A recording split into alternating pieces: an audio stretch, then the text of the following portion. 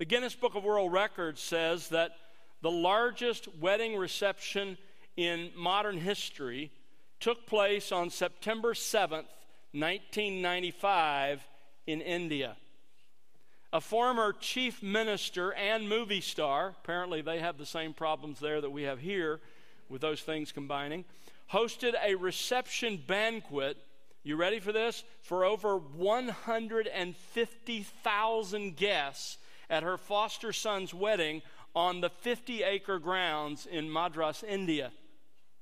The wedding is reported to have cost over $23 million, with the dining area alone costing an estimated $466,000, and the menu, the food, an estimated $621,000.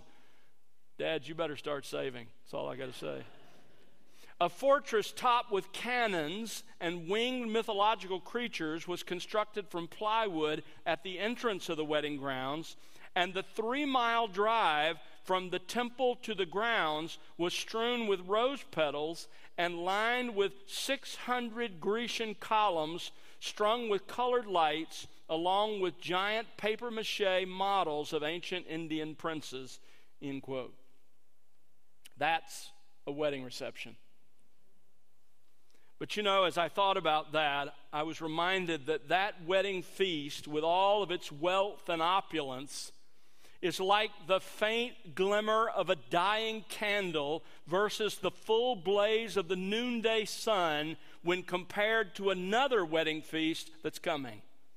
And that's the wedding supper of the Lamb. The amazing, breathtaking event that we come to this morning in our study of Revelation 19. Let me set the context again for you, since it's been a couple of weeks since we studied it together. Revelation 19 to 22 records a series of events that have been called the 7 last things.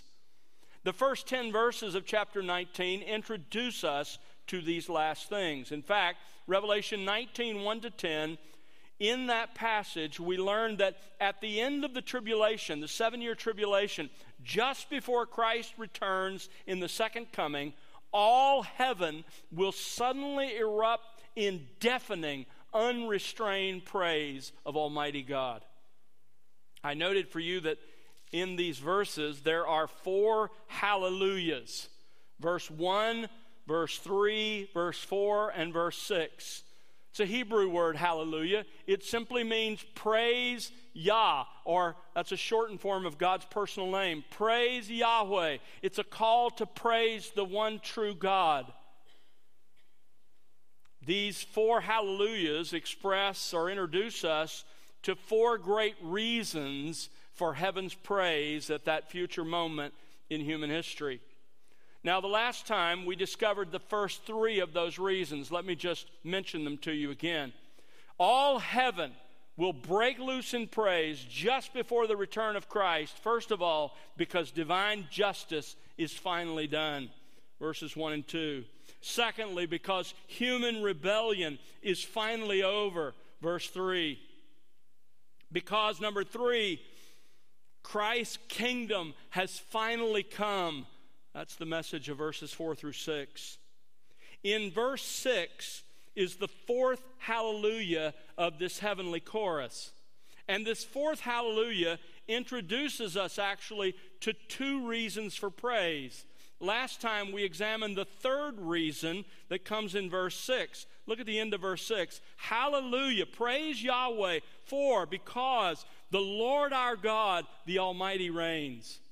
The verb tense in the Greek there could be translated like this: the Lord our God, the Almighty, has begun to reign. It's referring to the inauguration of God's reign in and through His Son, the Messiah, the introduction of the kingdom of our Lord. Today, we learn the 4th reason for heaven's praise.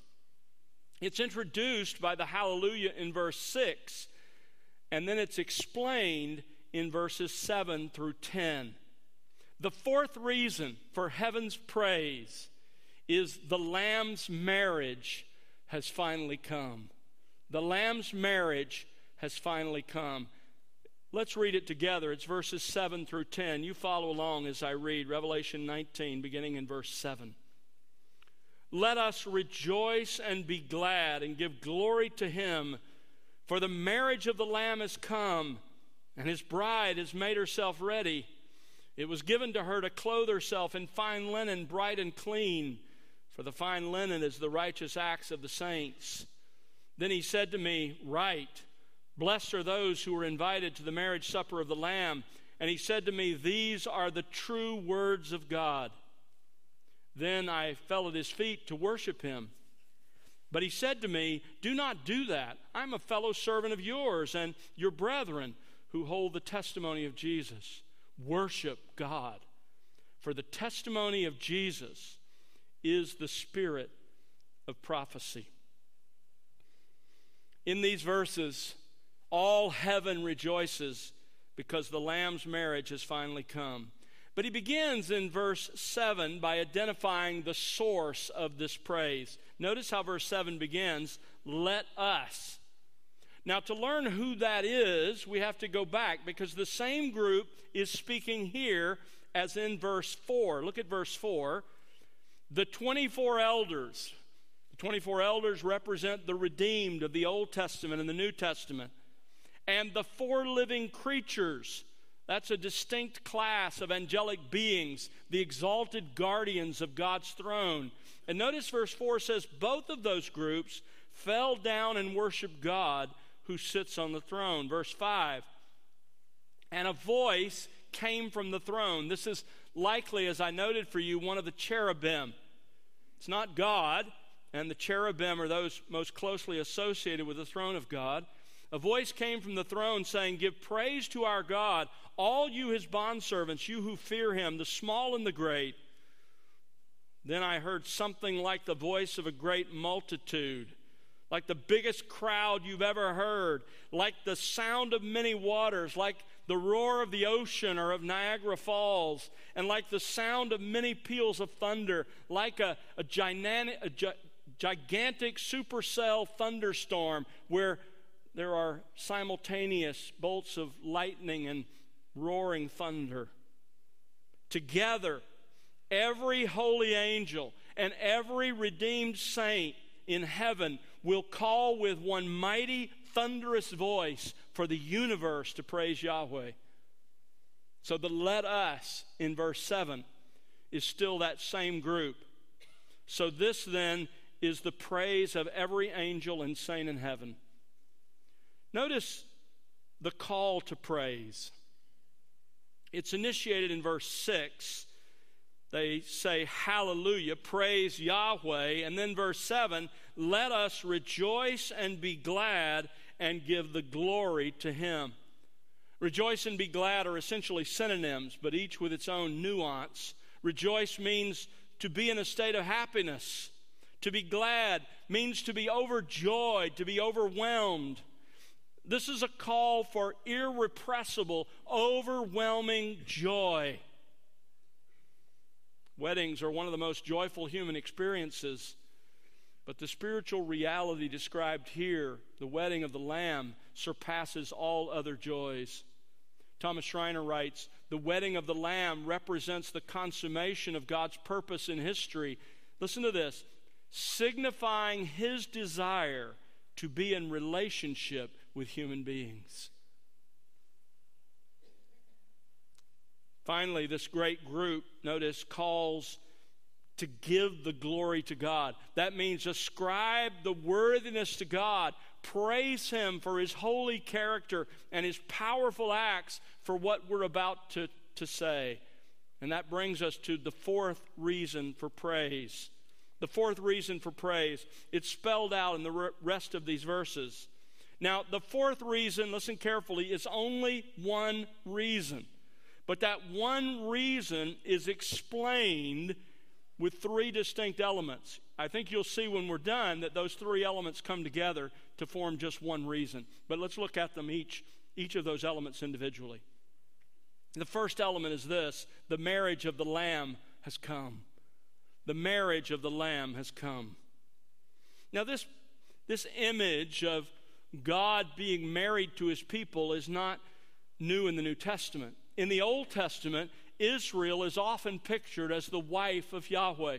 For example, Isaiah 54, verse 5, your husband is your maker, whose name is Yahweh of hosts. Then in the New Testament, the apostles use that same image, that same metaphor of marriage to describe the church's relationship to Christ, as we'll see. The church, that is, all true believers together constitute the bride of Christ. Now, here's where you have to be careful. There's so much confusion on this issue in terms of the thinking of Christians. So let me just make this clear for you. Scripture uses several images to picture the church's relationship to Christ. The church is called a building. It's called a sheepfold. It's called a family. The church is called Christ's body. And the church is also called Christ's bride. Be very careful. Don't just choose one of those images, one of those pictures, and make that the primary or exclusive way you think about Christ's relationship to the church. It's only together that they capture the full reality of Christ's relationship to the church. A second warning, be very careful. Remember, these are metaphors. The church is not Christ's literal body. And the church is not Christ's literal bride in all the ways that a human bride is the bride of her husband. The key to understanding these images is to consider how the church corresponds to or shares the same characteristics with these images. So, what is it that is similar between the church and a body? What is it that's similar between the church and a bride? When metaphors occur, you're looking for the point of similarity between the topic and the image. In this case, the topic is the church, the image is a bride. What's the point of similarity between the two, or points of similarity? So the question then is, what does this metaphor of our marrying Christ actually mean?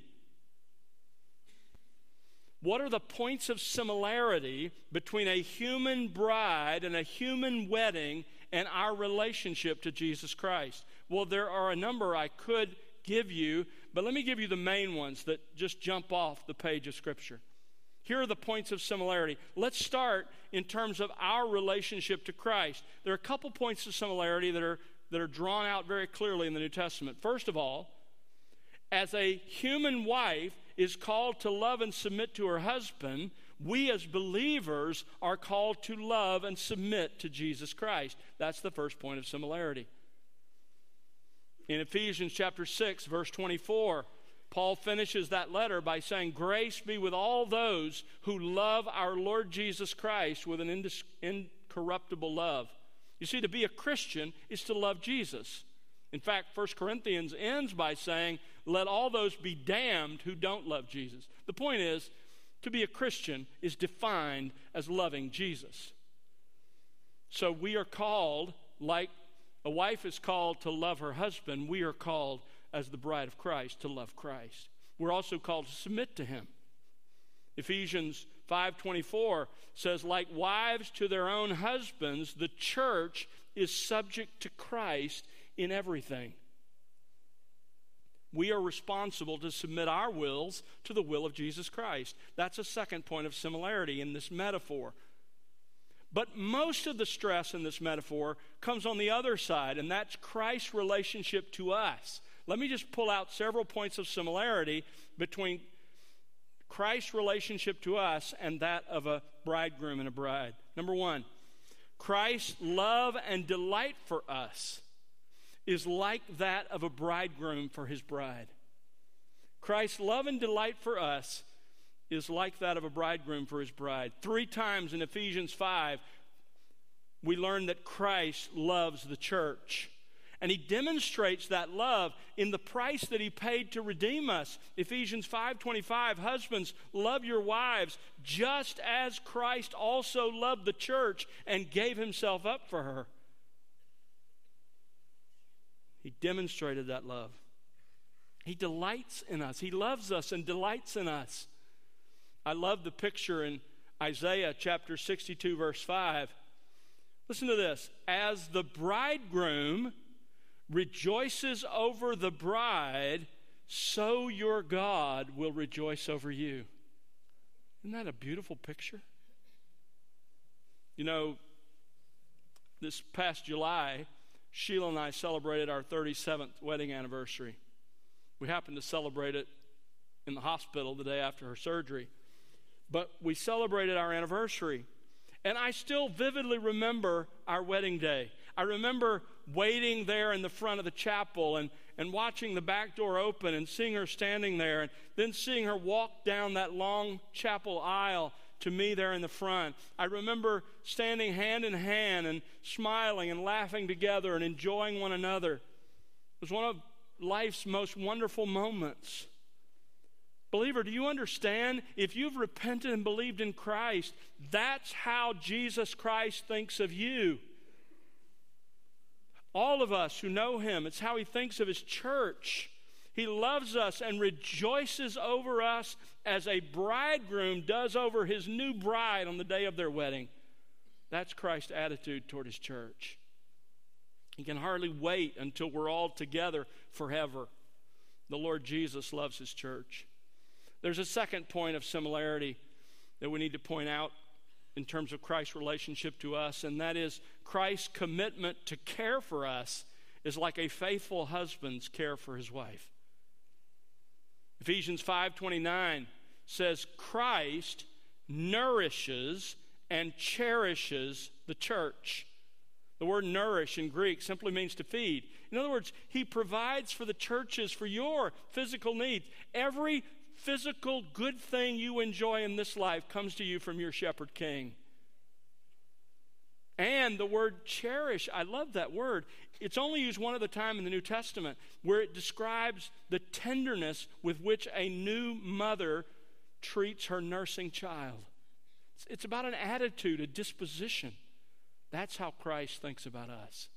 He handles us with the same care and tenderness. He's committed to care for us. A third point of similarity is Christ's eternal covenant with us is like a faithful bridegroom's covenant with his bride. We stand in front of a pastor and we stand in front of witnesses and we make covenant promises to each other. Covenant is simply we make legally binding promises in the context of a relationship. We say, I'll do this, and I'll do this, and I'll do this, and we covenant together. Well, guess what? Christ has done that with us. In Matthew chapter 26, verse 28, in instituting the Lord's table, he said of the cup, this is my blood of the covenant, which is poured out for many for the forgiveness of sins. Jesus says, listen, I'm going to seal my covenant promises to you, not with a ring, but with my own blood. Hebrews 10 talks about that new covenant that we enjoy. Number 4, and I think this is the key point of similarity in our text. Christ's relationship with us. Christ's relationship with us is like the loving personal friendship and companionship in the best of human marriages. And I say it that way because I realize that maybe you're single and you grew up in a home where your parents didn't enjoy that kind of relationship, or sadly maybe you're in a marriage where you don't enjoy that kind of relationship. Maybe you're unequally yoked. But understand this, as you think about the best human marriage you know, and you see the loving, caring, personal relationship between them, that's Christ, the nature of Christ's relationship with us, but elevated to a divine level. You understand the primary reasons God created marriage was for companionship and mutual labor? Genesis chapter 2, verse 18, the Lord God said, it's not good for man to be alone. There's companionship. I will make a helper suitable for him. There's mutual labor side by side, walking through life together. Similarly, the New Testament picture of marriage describes the loving, personal relationship that Christ has today and will have eternally with us as his people. John 14:3, if I go and prepare a place for you, I will come again and receive you to myself, that where I am, there you may be also. He wants to be with us, just as a loving husband and wife want to be with each other. Look at Revelation chapter 7.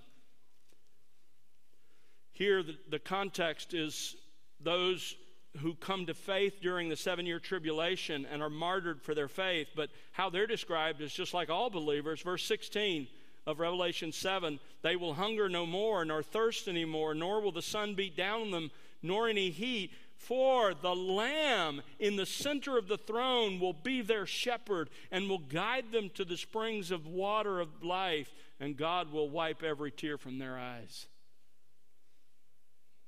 You see, Christ promises for all who are his own an ongoing, personal, intimate relationship like that in the best of human marriages. Imagine the relationship he had with his disciples when he was on earth. But imagine that relationship when they're made perfect. That's the kind of relationship Christ wants to have with us, his people.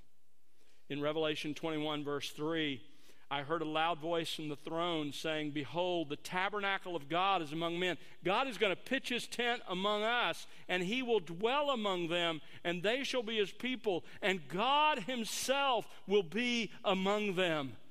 That's the picture of this image. That's true not only during the 1,000-year reign of Christ, the millennium, but forever in the new heavens and the new earth. Robert Thomas, in his excellent commentary on Revelation, puts it this way. Listen carefully. The figure of marriage denotes the intimate and indissoluble union of the community of believers with the Messiah. That's the picture. Intimate, indissoluble union. All heaven will one day break out in praise because the marriage of the Lamb has come, because that relationship becomes reality.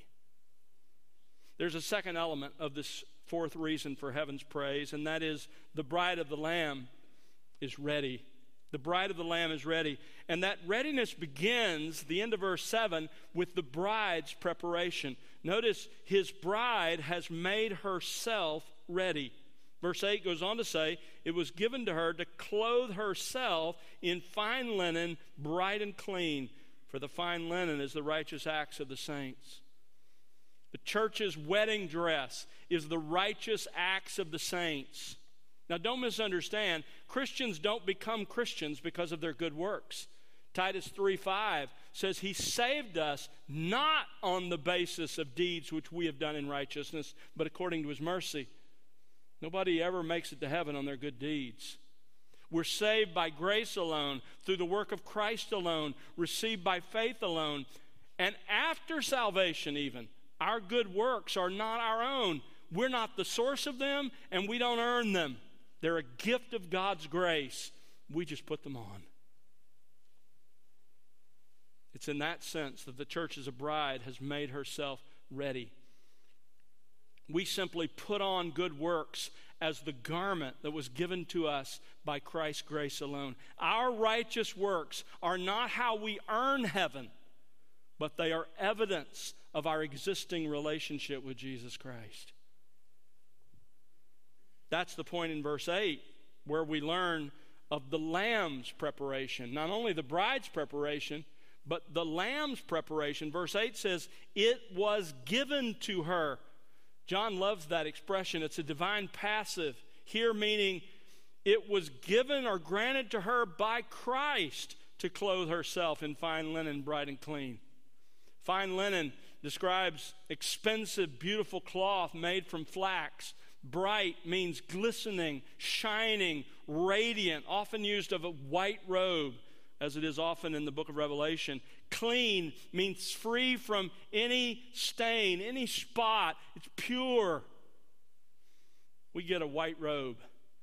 Now, here's where you have to be careful and use biblical discernment. In Revelation, the Christians' white robes are used with two different meanings. First of all, the white robes at times stand for the gift of imputed righteousness. At salvation, by grace, we receive by faith the righteousness of Jesus Christ, and it's that makes us right with God. 2 Corinthians 5:21, God made Christ, who knew no sin, to be sin for us, so that we might become the righteousness of God in him. In Revelation 7:14, it describes believers like this: they have washed their robes and made them white. How? In the blood of the Lamb.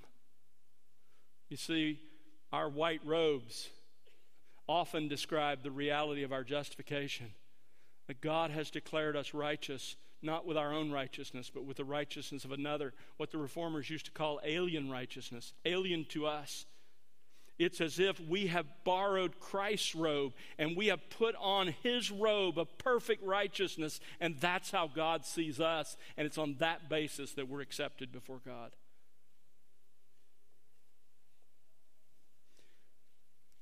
White robes are also used, however, for the gift of personal righteousness. After salvation, by grace, God enables us to do righteous deeds, but those righteous deeds don't make us right with God. They simply are an expression of the fact that we are already right with God. The clearest example of this is Ephesians. Look back at Ephesians chapter 2, one of the most famous verses in the Bible.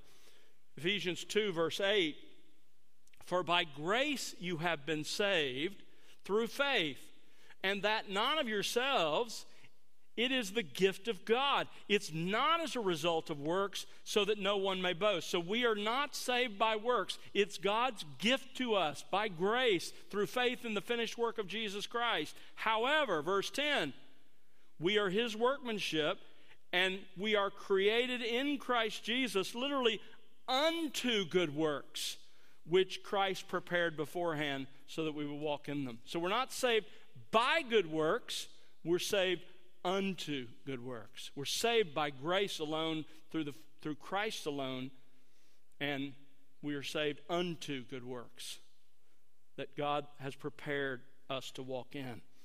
So in the first case, the white robe represents our justification, our being declared right with God. In the second case, the white robe represents our sanctification, that we are increasingly becoming like Jesus Christ. So the marriage of the Lamb has come. The bride of the Lamb is ready. The third element of this final reason for heaven's praise is the marriage supper of the Lamb is imminent. The marriage supper of the Lamb is imminent. Verse 9, then he said to me, and he here is probably and almost certainly the last angelic speaker introduced back in chapter 17, one of the angels with the 7 bowls. He said to me, write, blessed are those who are invited to the marriage supper of the Lamb. What is this marriage supper, and what does it picture? Well, it pictures the eternal blessing of the saints. It pictures the eternal blessing of the saints. Verse 9, he said to me, write, blessed are those who were invited to the marriage supper of the Lamb. The angel commands John once again to write, and he talks about a supper here. The word supper, the Greek word, was normally used for the main meal of the day, typically in the evening. It could refer to just any old everyday dinner. Other times it referred to a formal meal with guests, a special banquet. And clearly that's how it's used here, because the adjective tells us this banquet is a marriage feast. Now, this beautiful image of a marriage feast grows out of the Jewish marriage customs of the first century. In the Jewish wedding in the first century, there were 3 parts. First of all came the betrothal. In the presence of witnesses, the man and the woman, their families agreed on the terms of the marriage. And the arrangements for the wedding began. When all the arrangements were complete, a date was set. Secondly came the procession and the wedding itself.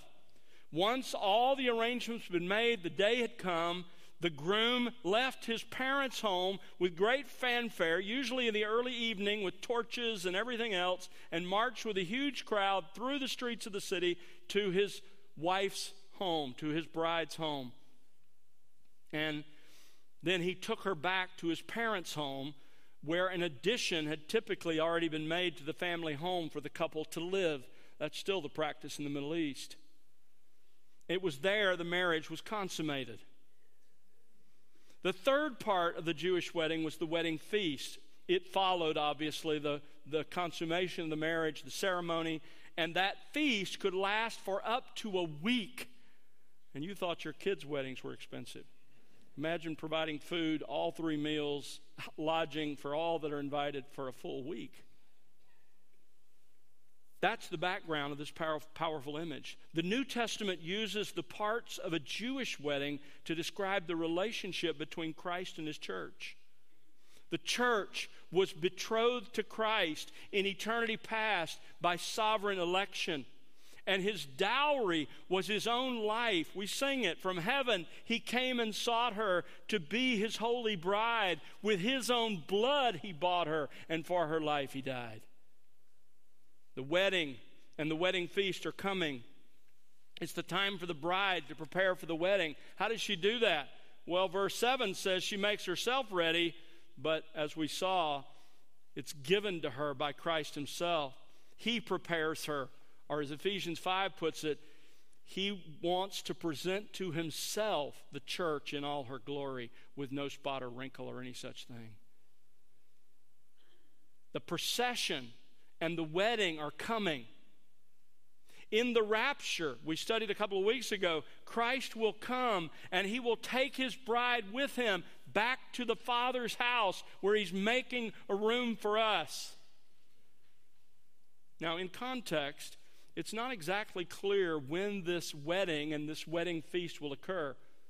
There are 3 views of the timing of these events. Some say they happen during the 7-year tribulation in heaven. Others say, no, they happen on earth at the very end of the tribulation.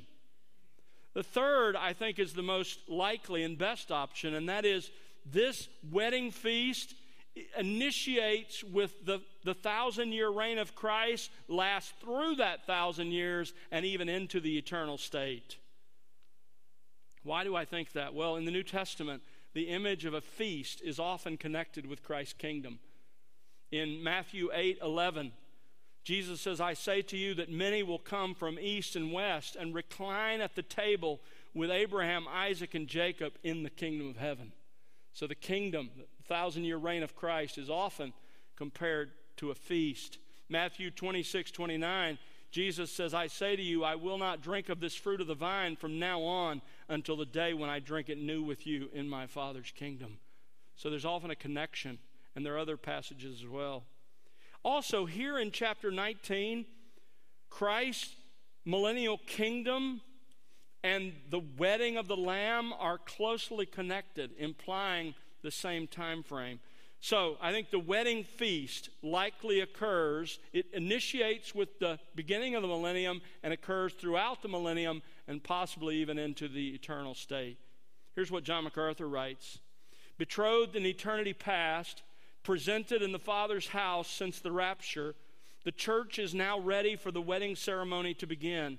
It will coincide with the start of the millennial kingdom and stretch throughout that 1,000-year period, finally consummated in the new heavens and the new earth.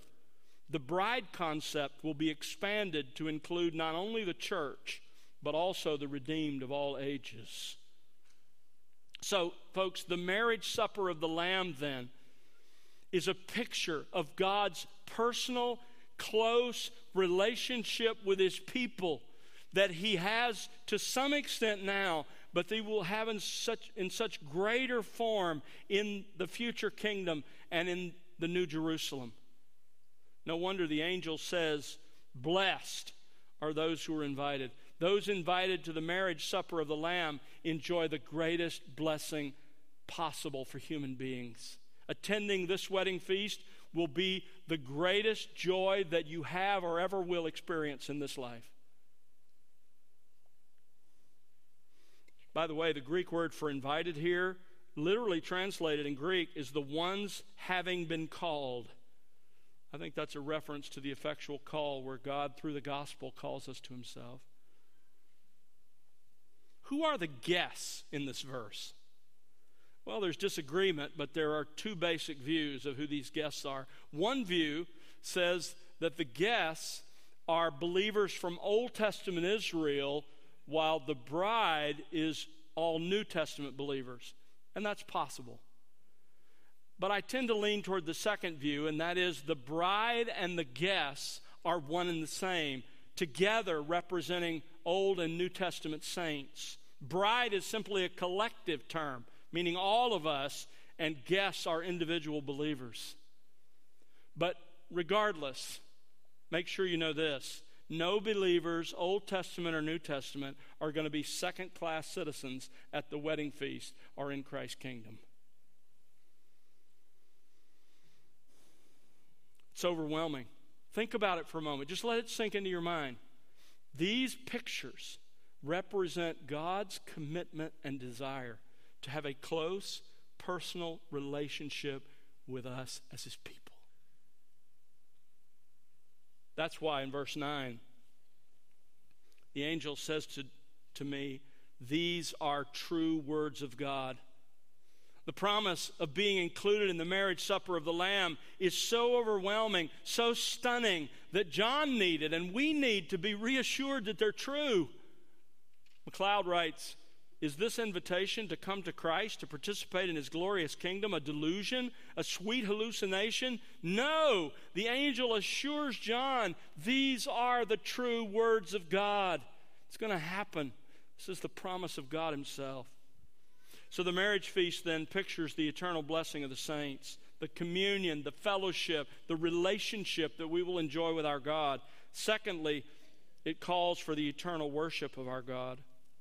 Verse 10, then I fell at His feet to worship Him. John was so overwhelmed by the message of eternal relationship with God that he fell to the ground and worshiped.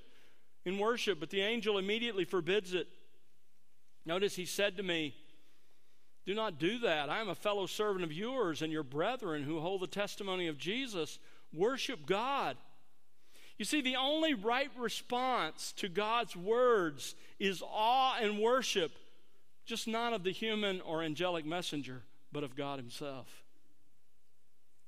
Listen, when I consider the context here, when, like John, I consider the eternal relationship that Christ is promising me, and that He's promising to all who have repented and believed in Him, that we get to be with Christ. If I can put it in these terms, we get to hang out with Christ for eternity. We get to be like His disciples were in the first century. We get to know Him and fellowship with Him and eat meals together.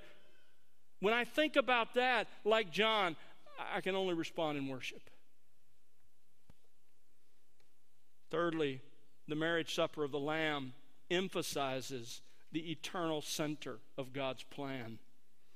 It emphasizes the eternal center of God's plan. It all comes down to the Lamb. Notice verse 10. For the testimony of Jesus. Probably here, John means the testimony about Jesus. The message about Jesus is the spirit, meaning is the heart, is the soul, is the core of prophecy. The message about Jesus is the heart of all prophecy. Jesus is the eternal center of God's plan. That's why Ephesians 1 says it's God's plan to sum up all things in Jesus Christ. That's why Colossians 1 says it's God's plan to make sure that He comes to have first place in everything.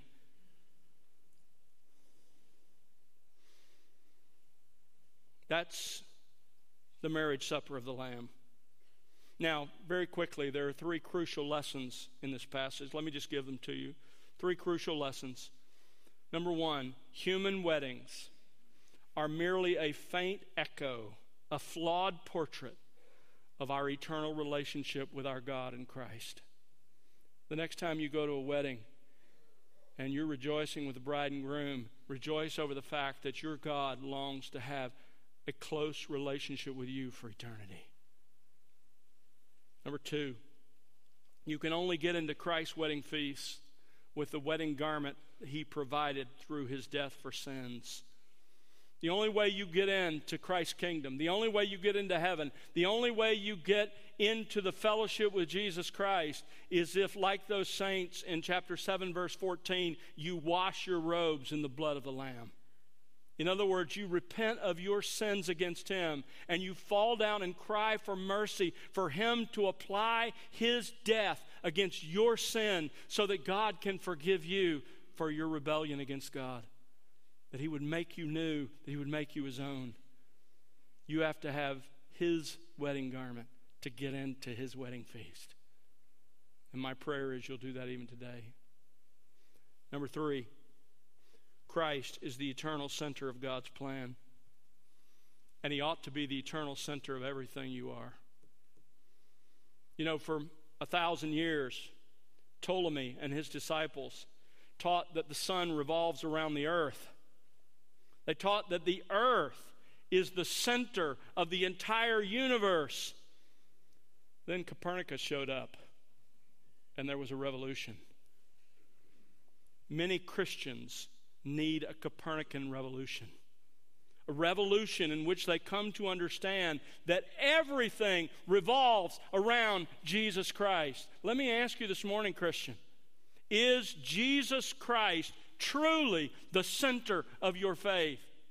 Is he the center of your affections? Is he the center of your future plans? Is he the center of your family? Is he the center of your heart? He is the eternal center of everything. It's God's purpose that he would come in your life to have first place in everything. Let's pray together. Father, thank you for this passage, for what we learn here together. Lord, use these truths. May we anticipate the reality. Now we see through a glass, darkly, dimly, but then face to face. Lord, remind us that the relationship that we enjoy now with you, as sweet as it is nothing compared to the eternal relationship we will enjoy in your presence forever. Father, fill our hearts with joy. Help us to live in anticipation of that. May all the stuff that looks so attractive in this life fade in comparison to the glory of that reality. And Father, for those who are here this morning who don't know you, help them to see they don't get into your feast without the garment you provide through your Son. And may they cry out today for that forgiveness, for that cleansing. We pray in Jesus' name. Amen.